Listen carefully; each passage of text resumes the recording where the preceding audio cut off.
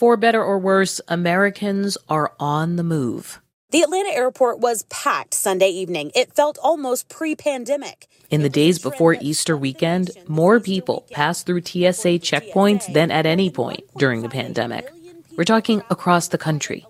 This morning, it could be another busy day at South Florida airports, with many residents looking to get away. From Miami to Seattle. The security line at Seattle's International Airport twisting and turning its way out of ticketing and, well, into the parking lot. And while Atlanta might be home to one of the busiest airports in the world, the crowds were still kind of a shock. We were just so surprised by how many people you saw when you walked in. Right, Michael. This place was slammed. The line through security, very, very long. Surprised me even when we walked inside. It's not hard to see why more people are traveling. Restrictions are on the decline, vaccine eligibility is expanding, and according to a recent Gallup poll, fear of COVID-19 is at an all-time low. Just 35% of Americans are worried about getting sick. So let me just tell you, I put my 87 and 80-year-old father and mother on a plane and brought them over here 2 weeks after their vaccination. Dr. Monica Gandhi, an infectious disease expert at the University of California, San Francisco, told NPR that the pandemic is in a really tricky place right now. Some of us are vaccinated, some of us are not. Cases are rising in some parts of the country. It's not in others. We're in this weird transition zone. Consider this. That transition zone is making it harder to know what's safe, especially when it comes to travel. We'll talk it out, and the debate over so-called vaccine passports. From NPR, I'm Audie Cornish. It's Wednesday, April 7th.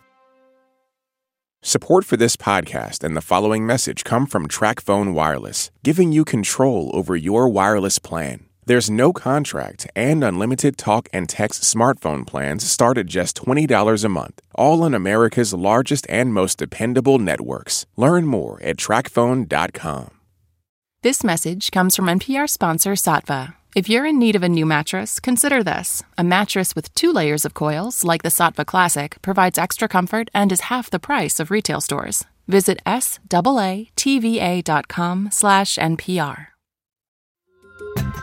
On NPR's Pop Culture Happy Hour podcast, we talk about movies, music, and more, like why The Great Pottery Throwdown is a comforting binge watch, and a look back at some of Chadwick Boseman's essential performances. All of that in around 20 minutes every weekday. Listen now to the Pop Culture Happy Hour podcast from NPR. It's Consider This from NPR. Good afternoon, everyone. The number of people in America who've received a vaccine continues to go up. We're now administering an average of 3 million shots per day, over 20 million shots a week. On Tuesday, President Joe Biden announced that by April 19th, vaccine eligibility would expand to all adults in all 50 states. Many states have already opened up to all adults. But beginning April 19th, every adult in every state, every adult in this country is eligible to get in line. Now, eligible to get in line is one thing. Actually, finding a shot is another. Still, millions of new people are doing that each day. As more people get vaccinated, we at CDC have the responsibility to provide you with science-based recommendations. That's CDC Director Rochelle Walensky, who last Friday announced some new guidance on travel for people who have had their vaccine. We state that fully vaccinated people can resume travel at low risk to themselves. Walensky said that means if grandma and grandpa have had their shots, they can get on a plane and visit their healthy grandkids. Without getting a COVID-19 test or self-quarantining, provided they follow the other recommended prevention measures while traveling. Seems clear, right? Get your shot, book a flight, don't forget your mask. But then 2 minutes later, Walensky said this. While we believe that fully vaccinated people can travel at low risk to themselves, CDC is not recommending travel at this time due to the rising number of cases. Wait, what? I think it's hard to be the CDC because you're trying to message caution, but actually it's really important for us right now to give people motivating messages.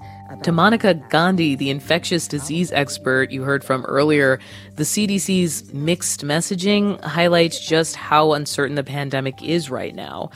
She spoke to NPR's Elsa Chang about what really is safe when it comes to travel. You know, I can see sort of the whiplash aspect of saying one thing and then saying another in the same day. And it reminded me of a mother, who's someone like a teenager who just started driving and is doing a great job and knows how to drive. And you're like, yeah, of course you can go out with your friends. You have your license now. I mean, you may crash the car, but right. but you can go out with your friends. I think it's confusing. I think it's hard to message. Yeah, you want to be reassuring, and you kind of want to scare people at the same time a little bit. Right. I mean, what this really seems to be about ultimately is, can travelers who are vaccinated still transmit COVID to other people? How strong is the evidence around that? You know, the evidence is getting extremely strong that you cannot transmit COVID, or it would be very rare and difficult to do after you've been vaccinated. And actually what the CDC was messaging is data from their own study that was published on March 29th, which was of healthcare workers and first care responders across the country. And to put it really plainly, these vaccines work incredibly well. Before vaccination, there were 161 infections in 1,000 people. And after people were vaccinated, there was 1 in 1,000 infections, very rare.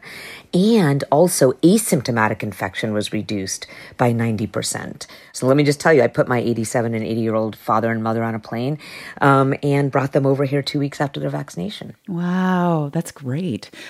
Well, should the guidance then instead be unvaccinated people should really avoid traveling, and even vaccinated people go ahead and travel, but understand that traveling does carry some risk? Should that be the guidance from the CDC? You know, the guidance, even that, the way you said it, is a little cautious. These vaccines are working so well, but there's nothing wrong with being a little cautious right now when we're in this weird transition zone. Some of us are vaccinated, some of us are not. Cases are rising in some parts of the country. It's not in others. We are in a true transition zone, right? And that's why our messaging is so weird right now, because we're trying to say that, 31.4% of Americans go ahead and travel, you're great, and then tell everyone else to stay home. So it's very confusing. Yeah. I would say that if you're vaccinated, feel very safe. Definitely wear masks and distance on the plane and use that good ventilation in the plane because you want to be respectful of others. It's just pure social norm, being respectful.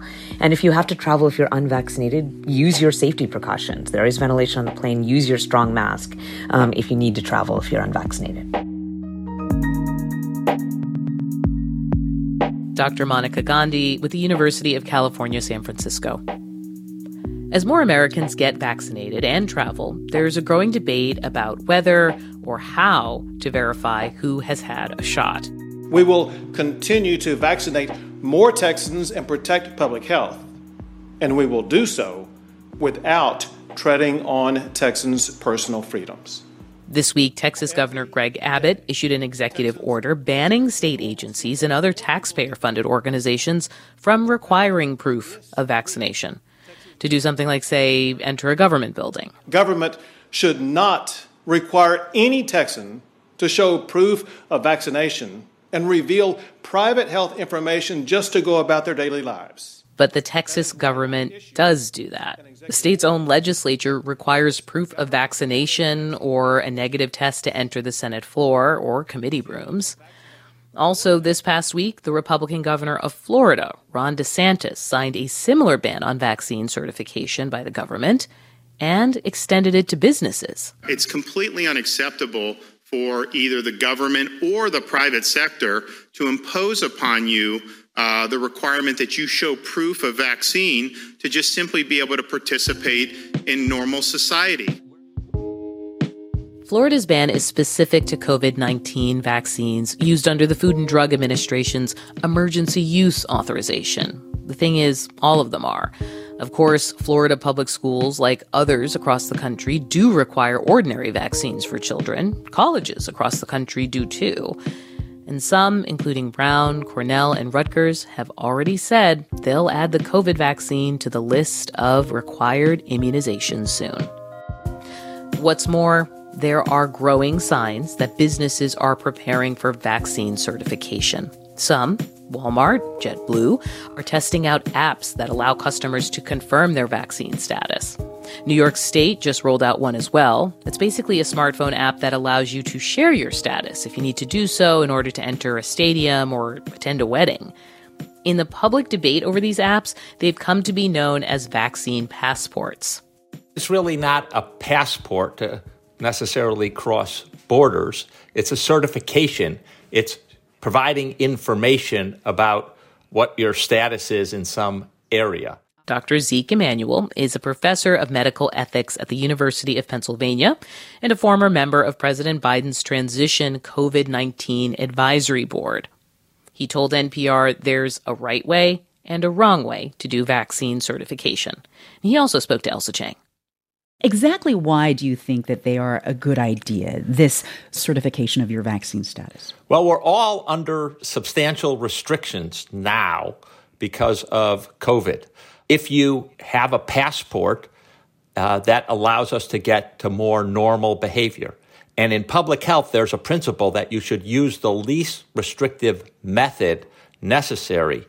And this allows us to say those people who've gotten vaccinated, you don't have to adhere to certain restrictions because you are now immune. You're not likely to pass or transmit the virus. Well, let's talk about some of the ways that people have pushed back on this idea. A couple of Republican governors have already signed executive orders limiting or outright prohibiting the use of these so-called vaccine passports.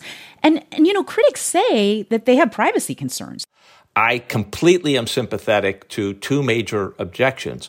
One is, I won't say privacy only, but it's a constellation of issues that you want this information limited and you want to control the information. You don't want some big tech company like Facebook to commercialize it or to merge it with other information and then use it for their advantage, but not necessarily for your health. And second, I think there are legitimate concerns. Does everyone have equal access to the vaccine? Are we being fair in who's getting the vaccine, who's getting the passport, or, as we've seen, there's disproportionate availability of the vaccine in certain communities. And I think those are two quite legitimate concerns. The White House has already indicated that it is disinclined to mandate their use. So how useful would these vaccine passports be in opening things up if there were no mandate, ultimately? The federal government may be disinclined to mandate them, but that doesn't mean that many others won't be inclined to mandate them. I think they're inevitable. If only, the initial use case scenario will be international travel and maybe even some domestic travel. And I think from there, it's going to snowball, frankly.